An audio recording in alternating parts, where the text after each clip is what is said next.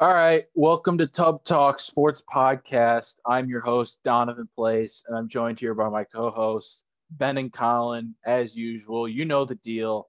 It's been a while. We had to take a little bit of a break. School, I guess, is more important than the podcast life. But I think in this episode, we're mostly just gonna do one big this week in sports. We should probably just call it this month in sports. We have a Um, lot to but recap for yeah, the first let's half let's of get it. April. Oh yeah. So we're gonna actually start with Colin this time because Colin has basketball, and we'll talk a little March Madness. And didn't we have like a bracket pool? Does anyone know how that ended up You're going? supposed to have a guest on. Whoever finished the best, we're just gonna come on the show. I guess we gotta do second place now. Donovan ruined it for everyone. Yeah. So our first ever bracket pool, our glorious host, yes, me. Thank you, thank you for the applause. Won the bracket pool. So obviously I'll how about I decide who ends up being the next guest. I'll message a couple people out there, but we'll have some fun with it. But more importantly, I won the giant cash pool, so that's always fun. But yeah, let's go into just the back half of March Madness. So actually, you know what, Colin, this is your segment, so you take it away. Yeah, I think we left off after the round of 32, I believe, was the last time we recorded. It's been a long time. Sorry if you can hear the police sirens behind me. This tournament was full of a lot of unexpected upsets from teams that got hot at the end of the season. The Pac-12 dominated, the Big Ten and the Big 12 struggled, and still at the very end, we got the two teams that most people thought were going to make it, and the two teams that all year we've been saying are the two best teams in college basketball. So let's see, where were we at? Let's just go to the Final Four. Um, UCLA. What the hell happened to UCLA? They got hot out of nowhere. They were a play-in team, probably a little better than that. They're seeded a little poorly, in my opinion, at the time, and they go on to beat Michigan State, and they just go on a run. They beat the one-seeded Michigan, who was out without Isaiah Livers, and they took Gonzaga to the wire and gave us probably the best game of the entire season. One of Yeah. yeah. I'd say UCLA, so. UCLA, we can talk about multiple great games they played in. We had the game with Alabama, which needed a borderline half court shot to send it to overtime, despite Alabama missing more than 50% of their free throws. Thank God they didn't have practice the next day, otherwise they would have been running all practice long. And then obviously the Final Four game with Gonzaga was I in my opinion the best game of the tournament. I feel like a lot of people would agree with that. Yeah, and it was at a time where it looked like Gonzaga was unbeatable the way that they dismantled USC, who was very hot at the time. Um, yeah, and UCLA caught everyone by surprise. They led a lot of that game. They took them right down to the wire. Jalen Suggs hit one of the best shots in tournament history, and I can't not mention the Cinderella team of this. There's a few almost Cinderella teams. The number one Cinderella team in this bracket was Oral Roberts, because they went on to not only beat Ohio State but beat Florida and take Arkansas down to the very last second and barely missed a three that would have sent them to the Elite Eight. Oral Roberts Oh yeah. was very fun to watch. What's his name? Abemus and O'Banner. Those two were phenomenal. And yeah, there's a lot of craziness. We had the Oregon State Loyola matchup in the Sweet 16 was nuts. Oregon State, another team that just got really hot at the right time. And in the Final Four, we saw uh, after we talked about the Gonzaga UCLA game, Baylor also just um, picked Houston apart and led from they pulled ahead about 5 minutes into that game, and they didn't let off the gas. And we got the matchup that we were all waiting for in the championship. Yeah, and of course it was fitting that one of the best tournaments in terms of upsets, close games, Cinderellas, ended in what was pretty much Baylor's game from the get-go in the championship. I feel like a lot of people would agree with me that it was a pretty boring game, and you could pretty much tell that Baylor was the better team on that night in the championship game. And it was just funny after a tournament with so many great matchups, so many upsets, so much unexpected madness, and then it just ends in a game that was pretty much Baylor's all the way. Yeah, and credit to me when we talked about college basketball earlier in the year, I said Baylor. I thought Baylor was going to win last year's tournament. Before that obviously got canceled, and when everyone came back, I was very excited to see what Baylor could do. And I mean, they won the national championship. But credit to Gonzaga, they played very well. But at some point, they're gonna have to leave that conference if they want to be a legit basketball powerhouse and win a couple national championships. They need to play in a better conference. BYU is good, but I mean, I would want to see how they do if you just put them over into the Pac-12. I'd be interested to see how they would fare. Yeah, because here's the thing, there's two sides of it. One, you could say like the Big Ten is such a good conference that all year they were just beating up on each other constantly, and it wore some of these teams out. Like we saw Illinois, Iowa, Ohio State all out early. And I mean, Michigan was the only team remaining in the Sweet 16 or the Elite Eight. And it was just, the Big Ten really struggled in this tournament. And you could argue that it's just because they're beating up on each other all year compared to a Gonzaga who in the first few rounds, they're playing Pepperdine and San Diego all year. So, they've kind of just been coasting. However, the other side of it is when you get into games like this against the best teams in the country and you get down, you have not played a game like this all year long where you've been down and you had to fight your way back into a game. So I think that really hurt Gonzaga in the championship. And even in the game against UCLA, it's just you can kind of tell that this is a team that is not down often and doesn't really know. They just, it's tough when you haven't been in situations like that. So I definitely think that caught up to him. Yeah, and looking ahead, we'll obviously have some exciting NBA draft coverage because there's a handful of good prospects that I think are going to be really interesting and can go to some interesting teams, interesting systems.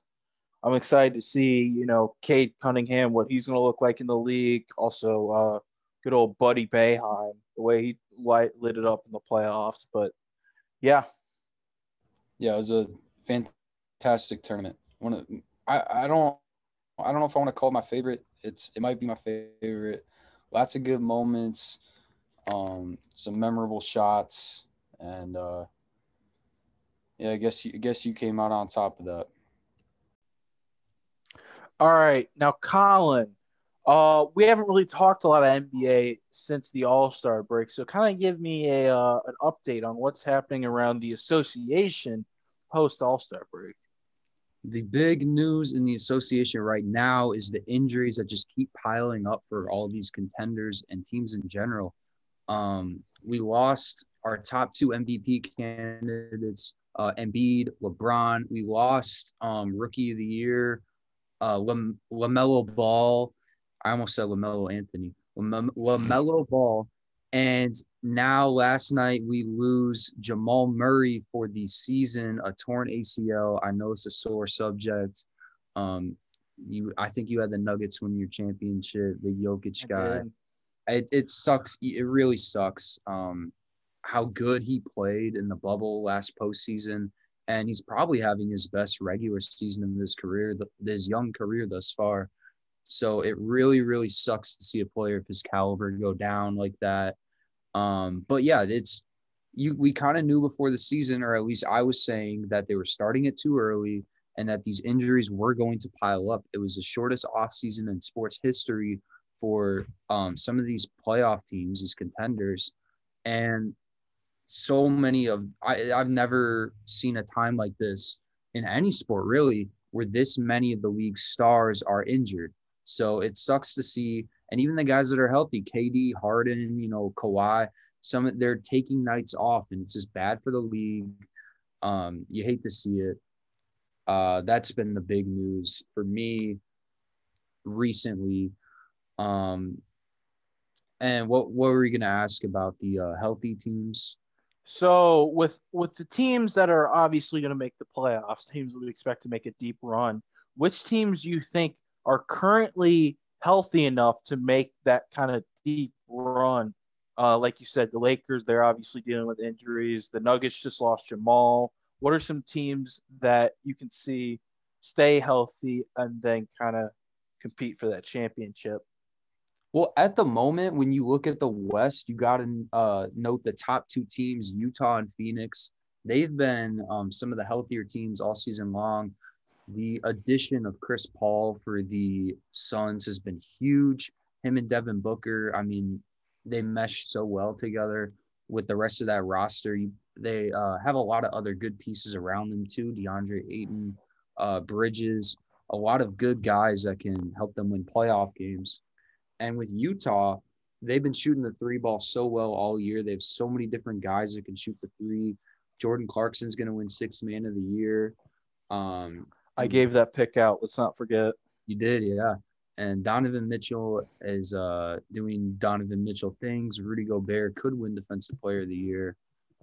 And everything's just working for them right now. They're the top two teams in the West. And then when you look at the Lakers and the Clippers and the Nuggets, I mean, it sucks, man. Ever since they acquired Aaron Gordon at the deadline, they've been playing so well together. But it's really tough for me to see them winning a playoff series now without Jamal Murray. When you look at the other two LA teams, though, I mean, the Clippers haven't dealt with too many injuries. I mean, Kawhi and Paul George, they keep kind of going on that rotation of like resting games and playing games. And they are statistically like the best three-point shooting team in NBA history right now by volume, which is incredible. There's so many teams this year whose offensive ratings are just out of this world, and the Clippers are one of them. They're performing at a very high level on both ends of the floor. And then there's the Lakers, who I think are going to be healthy come playoff time because you got LeBron and Anthony Davis both expected to come back maybe within the next 2 weeks, which is huge for them. If they can stay within a top 6-7 seed to get those guys back, they can easily get themselves out of a play-in situation. So if they're able to get healthy right before the playoffs, keep Kuzma healthy, keep Schroeder healthy, keep Harrell healthy, Drummond. I love the Andre Drummond acquisition, by the way, at the deadline. That was huge. And the Ben McLemore pickup. I think the Lakers are going to be right back in the thick of things, and they're probably still my favorite in the West. Yeah, of course. When you look at the East, though, I think there's less contenders in the East. The big story is the Brooklyn Nets. They obviously can be beat by Milwaukee or Philly, but we haven't really seen Harden, KD, and Kyrie on the court at the same time much at all this year. So do you think that, come playoff time, if they all haven't been on the court together with each other, do you think that's going to be an issue, or do you think they're talented enough to the point where it won't really matter and they'll still win the East?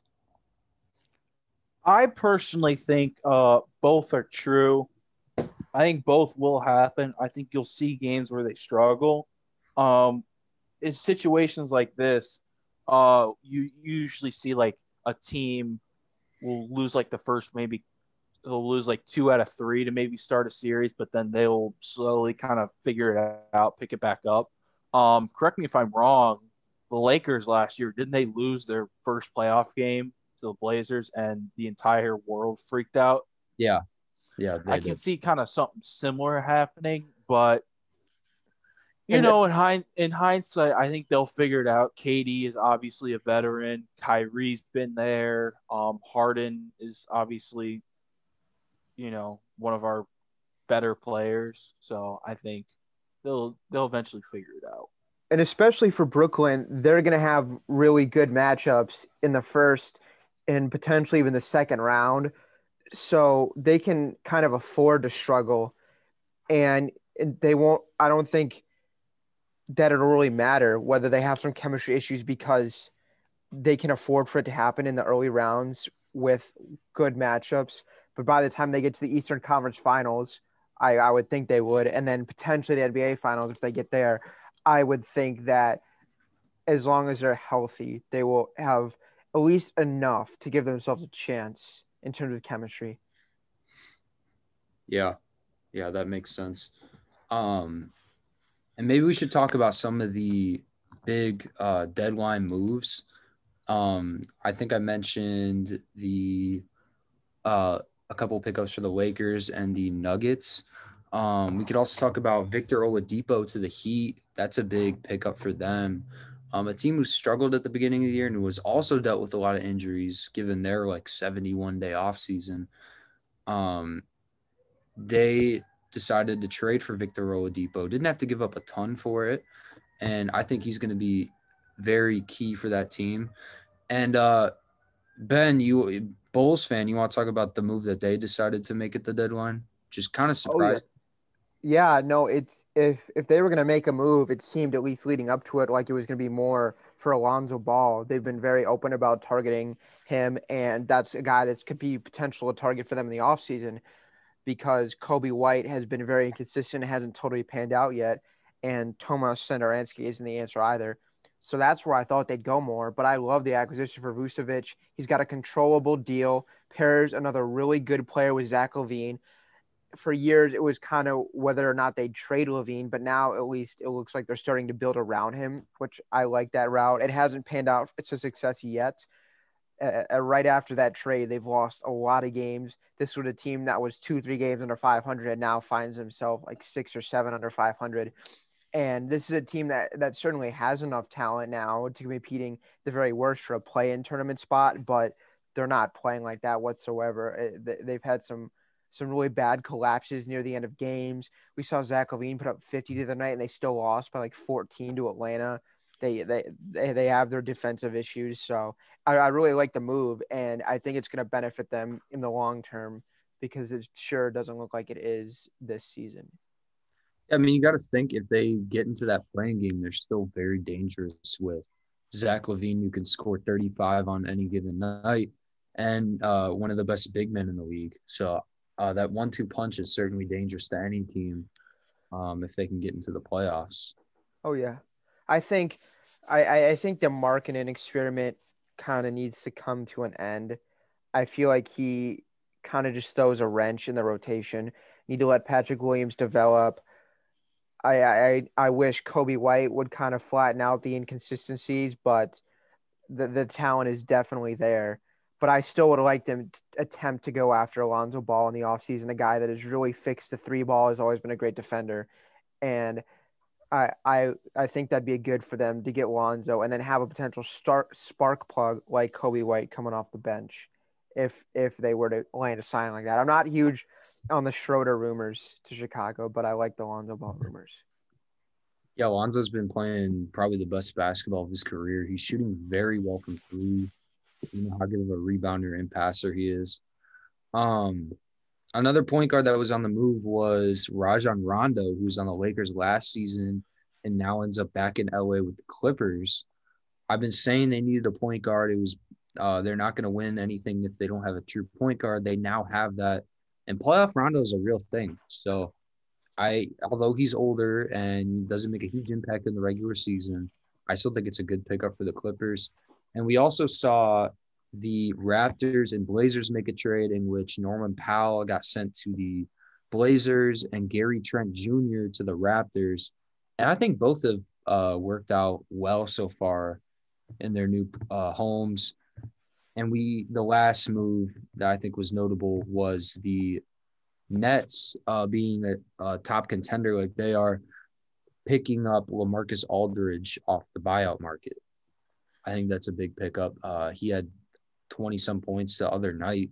So I think, little moves like that to keep – we saw with the Lakers last season, picking up guys like Markieff Morris for nothing, guys who can hit threes in playoff games like that they can go under the radar, but they end up being huge in the end. So, and real quick, one last thing before we move on from NBA, the Blazers were kind of in a tough spot with the Gary Trent Jr. thing, just because that's a guy that's going to need a new contract, plays guard. Blazers already have two of them went healthy, two good ones, so they were kind of in a tough spot. But so far, it looks like a good trade for both sides. They both have seemed to play really well in their new places. Yeah, Portland, I still think they have a chance to win a playoff series because they have obviously Lillard and McCollum. You add Norman Powell to that, who's a very good player. You still have Carmelo Anthony, who last season, when they played the Lakers, Carmelo had some vintage Melo moments. They have Enes Kanter, who hasn't been bad for them. They have Nurkic, Robert Covington. So they definitely have a good, nice core right there, good rotation, playoff rotation. So they're definitely going to be a threat to whoever they play in the first round. I think that's about it for basketball. All right. And we'll go over to Ben. Ben, I think our very last episode we had was the baseball kind of preview. Yep. So since the season's about a week and a half, 2 weeks in, why don't you tell us some of the storylines, some of the key players, key teams so far in the MLB? Oh yeah, no. So it's great that baseball is back, and haven't really had a whole lot of hiccups. There was a thing with Washington; they had their opening series delayed, and now it also seems like the Cubs are kind of getting hit by a mini outbreak, but it hasn't caused any of their games to be suspended. So some things we do know: Pirates suck. We knew they were going to suck. That's fairly evident as they gave up 1 billion runs in a series to the Reds. They have shut down the Cubs and won 3 games against the Cubs, but the Cubs can't hit. Yeah, you want to talk about the Cubs' inability to hit, Donovan? Before I continue, I'll let you speak about that real quick. Okay. In my prediction, when I predicted the Cubs would win the division, I said that the pitching was going to surprise some people, which so far it has. For the most part, the rotation's been good, not great. Davies had a little bit of a hiccup against the Pirates. Williams, his last time out against the Pirates too, didn't look great. But so far the bullpens look really good. Craig Kimbrell looked back to prime Kimbrell form. But yeah, the offense is it's just not there. I know me and Ben were talking earlier. Chris Bryant's the only kind of, he's the diamond in the rough at this point. He's up there and leading the league in extra base hits. He's putting together a pretty good season. We were looking at guys like Rizzo, Baez, Happ, Contreras, guys that really needed to have a big year. They're just not performing. I think the only thing I can say is that it's a long season. We still got, the Cubs, they still got 152 games left. At some point, they will figure it out. And the thing I'm praying on at this point is that instead of not being able to hit in September, maybe we can't hit in April. We can just now hit every other month. So and that's what I'm hoping. They got to get it figured out soon because this is a team with a bunch of expiring contracts. So if they don't get it figured out within the next month, 2 months, there's going to be a ton of moves out of Chicago. In about a month from now, mark it on the calendar, whatever, make a little star. A month from now, I will have my full opinion on the Cubs because right now it's a little up in the air. Pitching's good. The offense, I'm just waiting for that one game where we touch up a guy, score like 8 or 9 runs, hit 4 homers. Total your hit output from the entire rest of the season combined. We get it. No, that's fair. That's fair. I get it. No, we get it, Ben. We're not all the Reds who have fucking 8 guys who can go off and hit 25 homers in the first week. I don't think it's fair to judge the Cubs based on 10 games, just like it's not fair to judge the 7-3 Red Sox or the 7-3 Reds. It's a league that's not won 2 weeks into April. Yeah. So, yeah. I'll go over a couple other surprises. Reds, I just mentioned, a team that had one of the worst batting averages of all time last year, has been destroying pitchers. I know people just consistently bring up, oh, they played the Pirates for 3 games. Well, they also scored 27 in 3 games off the Cardinals. So I think their offense this year has really fixed some things. They seem to be taking the hit the ball hard instead of hit it in the air approach, and it's been working. Some other things, the White Sox have had their struggles. They're 5-5, but they seem to have had some struggles with runners in scoring position. La Russa doesn't seem like he's adapted to the modern style of baseball yet, as evident by their shift numbers. The fact that old guys are getting more playing time than younger guys just because he wants to play everyone. And Lance Lynn throwing 1 million pitches in 2 starts. But either way, I'll move on. I like what I've seen out of the Angels. Wait. I want to hear Colin, the big Sox fan here. I want to hear his opinion on the Sox so far. Explain to me why the hell Nick Williams is starting tonight over Andrew Vaughn for the second night in a row. Explain that to me. Nick Williams had a short stint in Cincinnati last year. Sadly, we never got to see the all-Nick outfield with Nick Castellanos, Nick Senzel, and Nick Williams. That would have been a dream of mine. But sadly, that didn't happen. Man starting over Andrew Vaughn, who needs major league. He needs reps. He hasn't been. He's had a good on base percentage. I mean, you got to get this guy reps. What is Nick Williams? What is that doing for you? Same thing with Billy starting games before he got hurt as well. I mean, yeah, Billy wouldn't have gotten much playing time if Tim Anderson never got hurt. They lost Eloy. They lost Tim Anderson. No. They didn't lose Eloy. Eloy died. He is dead. Eloy is dead. Eloy Jimenez is died in the Abreu is wearing his red gloves. Eloy died. He's gone. They hung up his jersey. Did they retire? I think they retired his jersey. Yep, they retired his jersey. They're building the statue next weekend. And it's like Tony La Russa, dude, it makes no sense to me. He's doing the old man thing, and he does it all the time. And the season just started.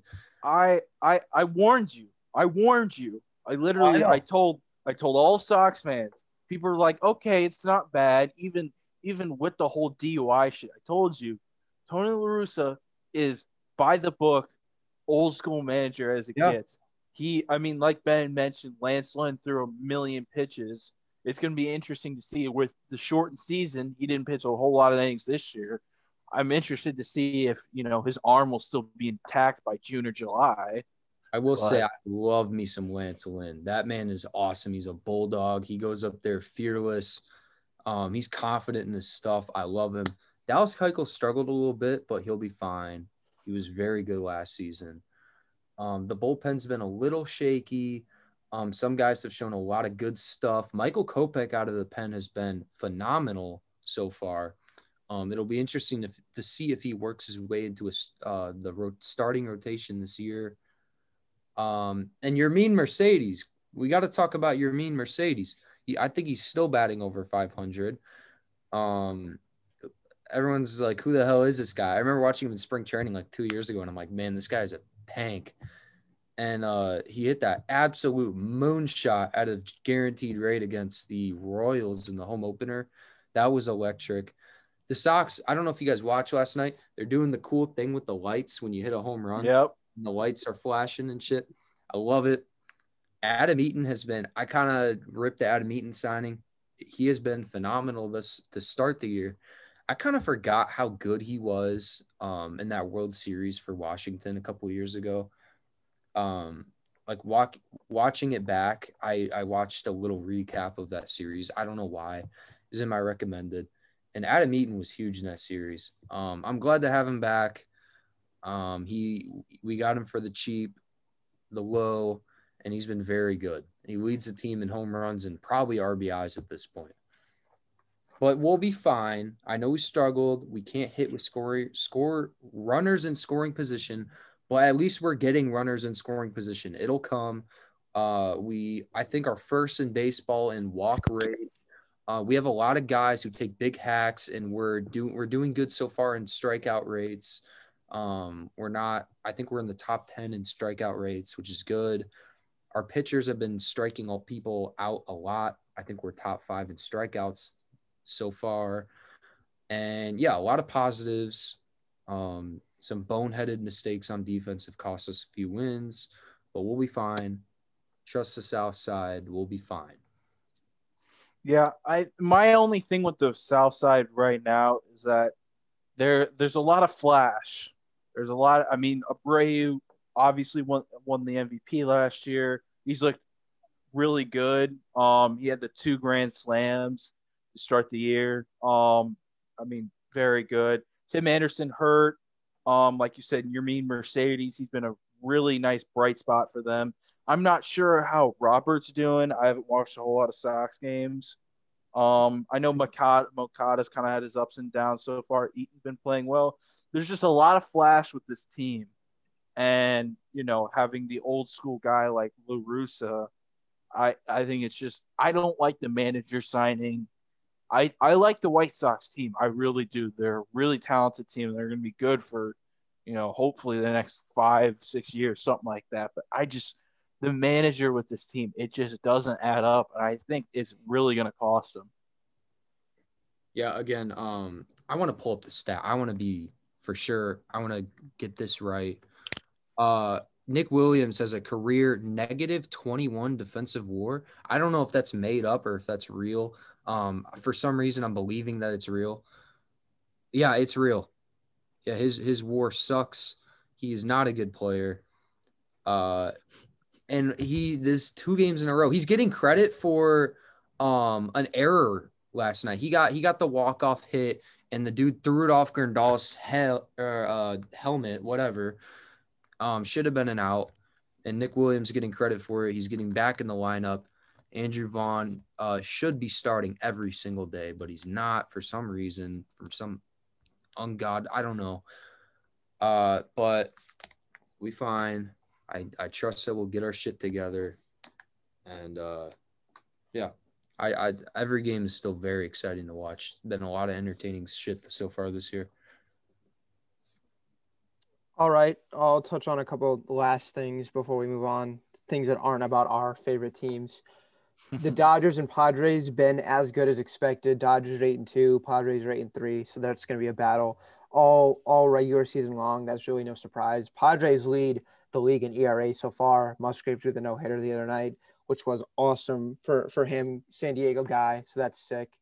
But yeah, those 2 teams being good was no surprise. And then one last thing, Braves have had, I guess, somewhat struggles. They started 0-4, then lost the Sunday night baseball game the other night to one of the worst replay non-overturned calls ever because Alex Bohm clearly never touched home plate, but New York, I guess, thought differently. So that gypped the Braves. So they're 4-6 and are on their way to 4-7 because Max Fried has given up 8 runs to the Miami Marlins. Ace of that staff had an off night tonight. So I don't really take a lot of stock in that. The Braves lineup is just so good from top to bottom that they're going to be fine, as Nolan Arenado just tees off and sends one into the outfield bleachers in St. Louis. Nolan Arenado has been great for the Cardinals. That's no surprise either. So a little all over the place, but some surprises and then some stuff like Nolan Arenado being good at hitting is just no surprise to start the season. I believe he's hit, and Nolan Arenado has had a hit in every Cardinals game so far except one, I believe. I believe his hit streak was snapped yesterday, but then obviously gets it back today with a home run.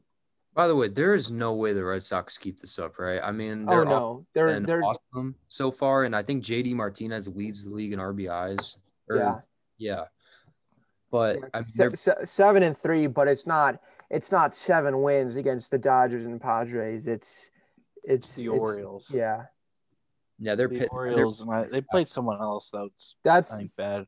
That's one of the main reasons I didn't bring them up as one of my surprises, just because I don't really see that being sustainable. I think some of the other teams that are off to hot starts, but playing against better teams and showing more are more sustainable, but not the Red Sox. Especially they're going to be playing the Rays, who always are good, and the Yankees and even the Blue Jays. They haven't played any of those. I don't see this being sustainable. Yeah, Ben, you got a big win in fantasy baseball this week. Yes, I beat bracket champ Donovan Place despite being put in like a 60-point hole from a -21 Luis Castillo start, along with some other horrible starts on opening day. But I battled back. Guys showed up in the second half of the matchup, and now we're on to the next one where I got to come back once again from a 39-point Tyler Glasnow outing last night with 14 strikeouts. So, Well, that is brutal. yep. I got a win against Connor. Good 1-0 start. I also started off poorly, finished strong. Now I'm playing Mario. Yeah, my issue with my team is I didn't draft enough starting pitchers, and I am the waiver wire god. You scrambled on Saturday and Sunday, but I was up by enough at that point. Ooh. I went starting pitching. I kind of top heavy at the beginning of the draft. I got Woodruff, Bauer, and Castillo, and then kind of went offense from there on out, and then refinished my rotation at the end of the draft. So that strategy's looked good so far. I've done pretty good in points scored. It's just funny because like every one of my starters pitches on the same day, and then it's just nothing for 4 or 5 days because I have a lot of aces of the staff. Yep. Yeah, Lance got me a ton of points. That one start, LaRusso let him go Complete 9. game. Yeah, he had like 11 strikeouts. So moving on, we're going to talk a little bit about the NFL. Not a whole lot, kind of middle of the offseason. The one big story since we last talked about the NFL was the draft trade. The Niners, I forget what pick they were. They were picked, I think I want to say 13. Yep, it was right in that area. I think 13's right. They were in front of Minnesota, so Yeah, and they trade up to get the 5th pick. No, 6th pick. No, 7th. Right? San Fran. Yeah. San Fran moved up to 3. San Fran moved up to. Oh, that's right. Yeah. San Fran moved up to 3, and then Miami moved back and then traded back up to 6 with Philly. That's where you got 6 from.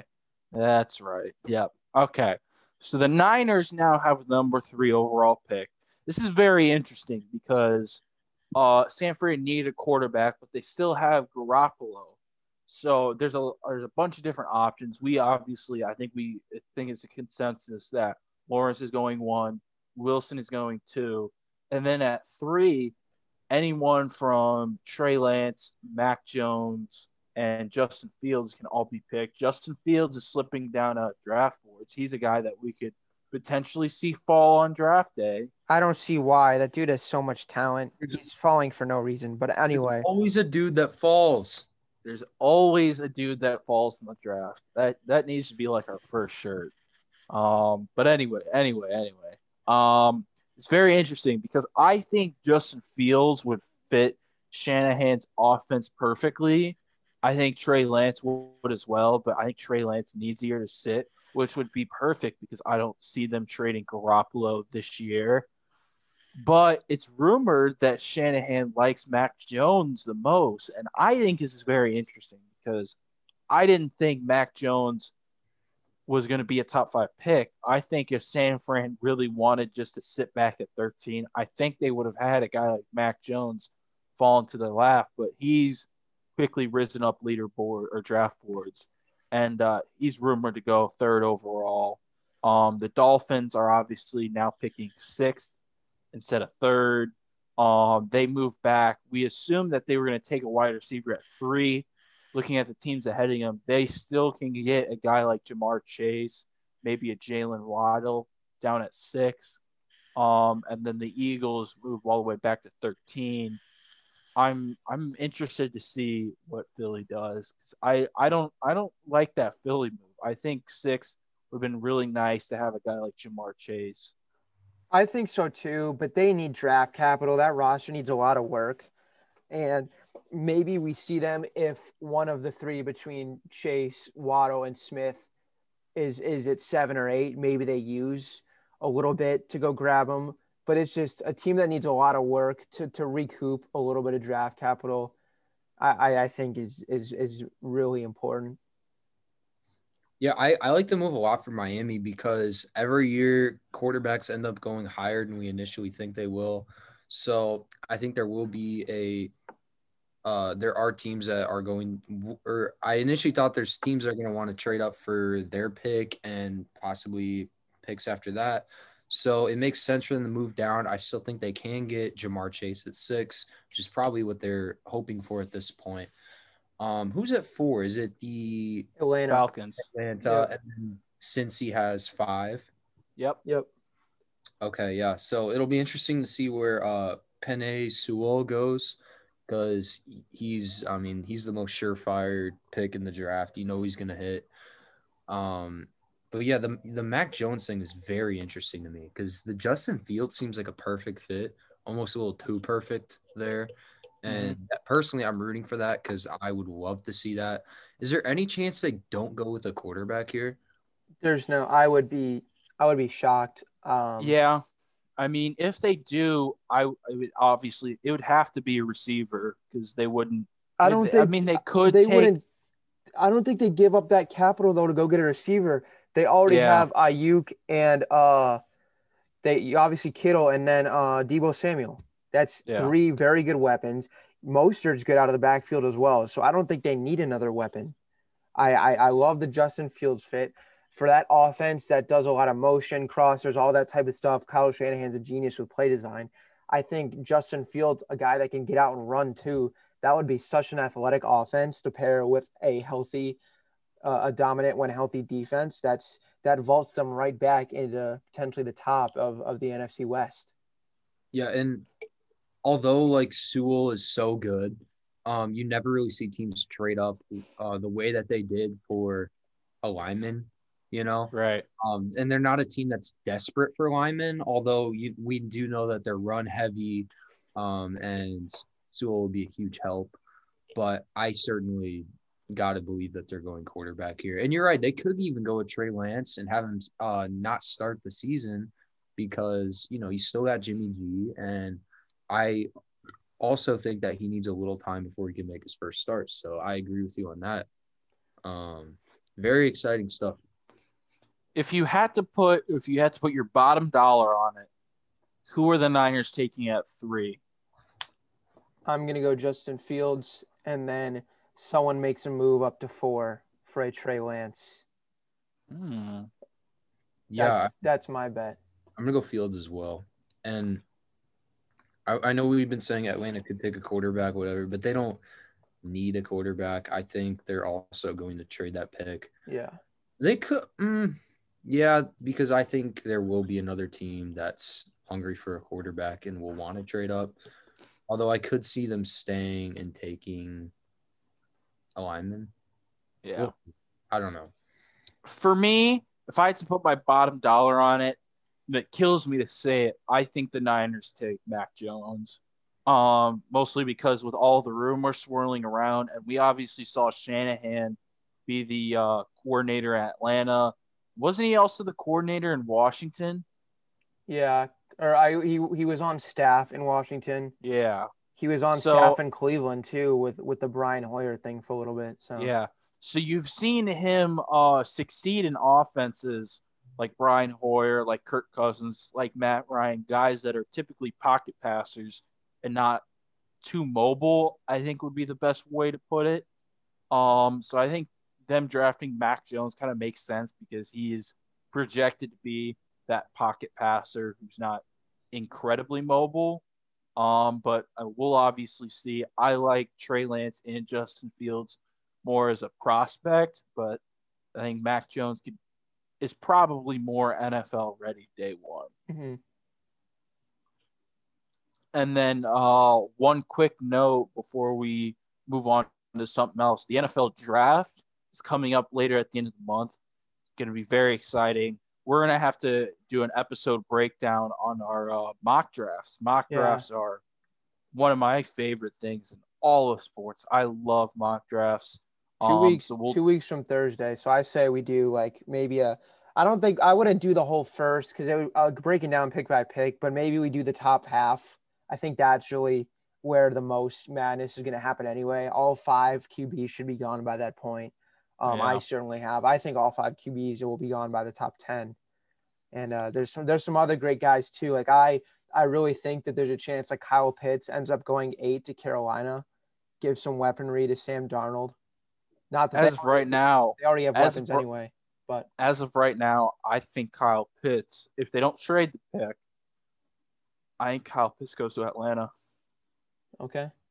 I just think they'll trade the pick because I think someone who really wants their franchise guy will give them a lot of draft capital, and Who knows? It could be need help. Carolina that decides to trade with them. We'll see. I don't think they will at this point. I think that they'll at least give Darnold an opportunity. Yeah, fair enough. Oh, that was the other thing, the Darnold trade. Yeah. Oh, Darnold. thank you for reminding me. Yeah. Yeah, Sam Darnold gets traded for a second rounder.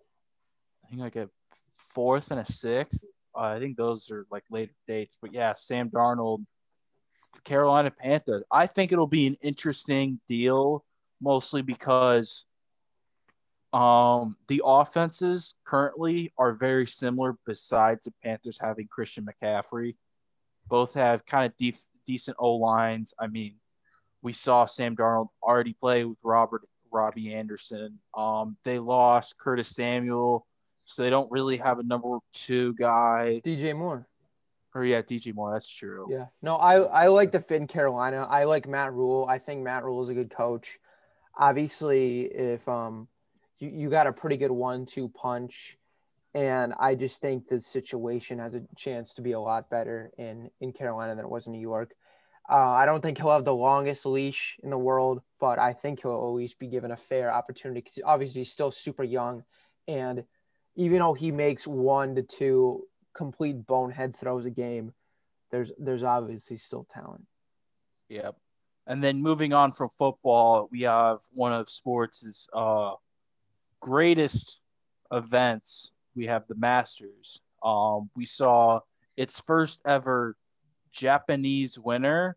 Colin, why don't you go ahead and help me pronounce his name for me real quick? I believe it's Hideki Matsuyama. Hideki Matsuyama. I watched most of the Masters. Dude had an excellent third round performance. It was kind of cut off by it had a little rain delay, and then he went 6 birdies and 8 holes, which is really good, not only for the Masters, but the way the first couple of days the Masters was playing. I mean, it was unheard of to go 6 birdies and 8 holes. The only other chemos to point out was Xander Schauffele. Schauffele. Xander Schauffele. I suck with names. But yeah, he was in it. But he had the terrible into the water shot on the par 3 16, I want to say. Yeah, and he triple bogeyed.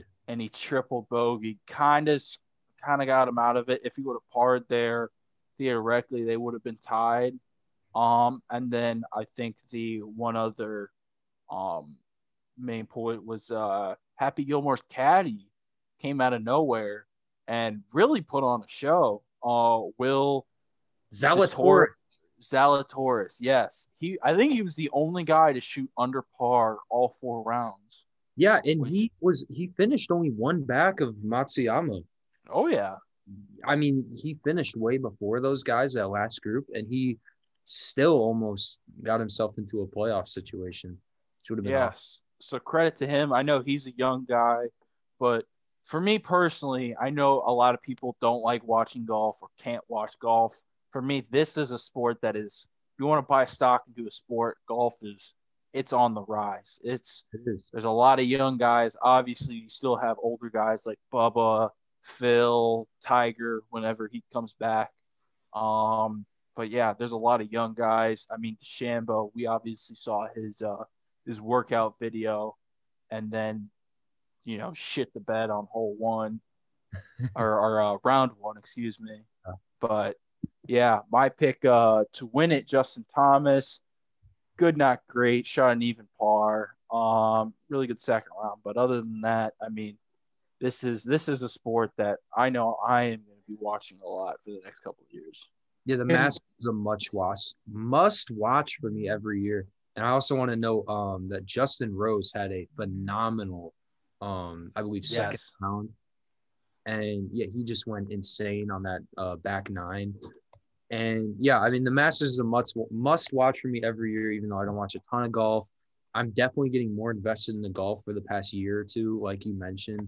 Guys like Brooks Koepka, DeChambeau, Thomas, Dustin Johnson, lots of exciting guys who are kind of in the primes right now. Even Jordan Spieth still makes the game a lot more exciting, who was also up there for a little bit this weekend, which was good to see. Max Homa is one of my favorites. He's very active on Twitter, very funny. The caddy with the bow at the very end was also amazing. Yes. I know you all saw that. That was respect the course. That was sick. That was sick. Yep. But I think that is going to wrap up not only our Masters talk, but I think that's going to wrap up our recap of, everything. We did a decent job covering everything so far in April. We did all right. We'll promise to be better. We got finals coming up. We're making a final push to the end of school. Donovan's got 2 weeks left. I have me and Colin have four. I cannot fucking wait, man. And then summer. And then back to recording in the hot tub and not on Zoom for a good close to 3 months. But I think that's going to wrap up this episode of Tub Talk Sports Podcast. Remember to like, subscribe, share, leave a comment, 5-star rating. Share it with all your friends and family and your coworkers. Thank you so much. We'll see you in the next episode.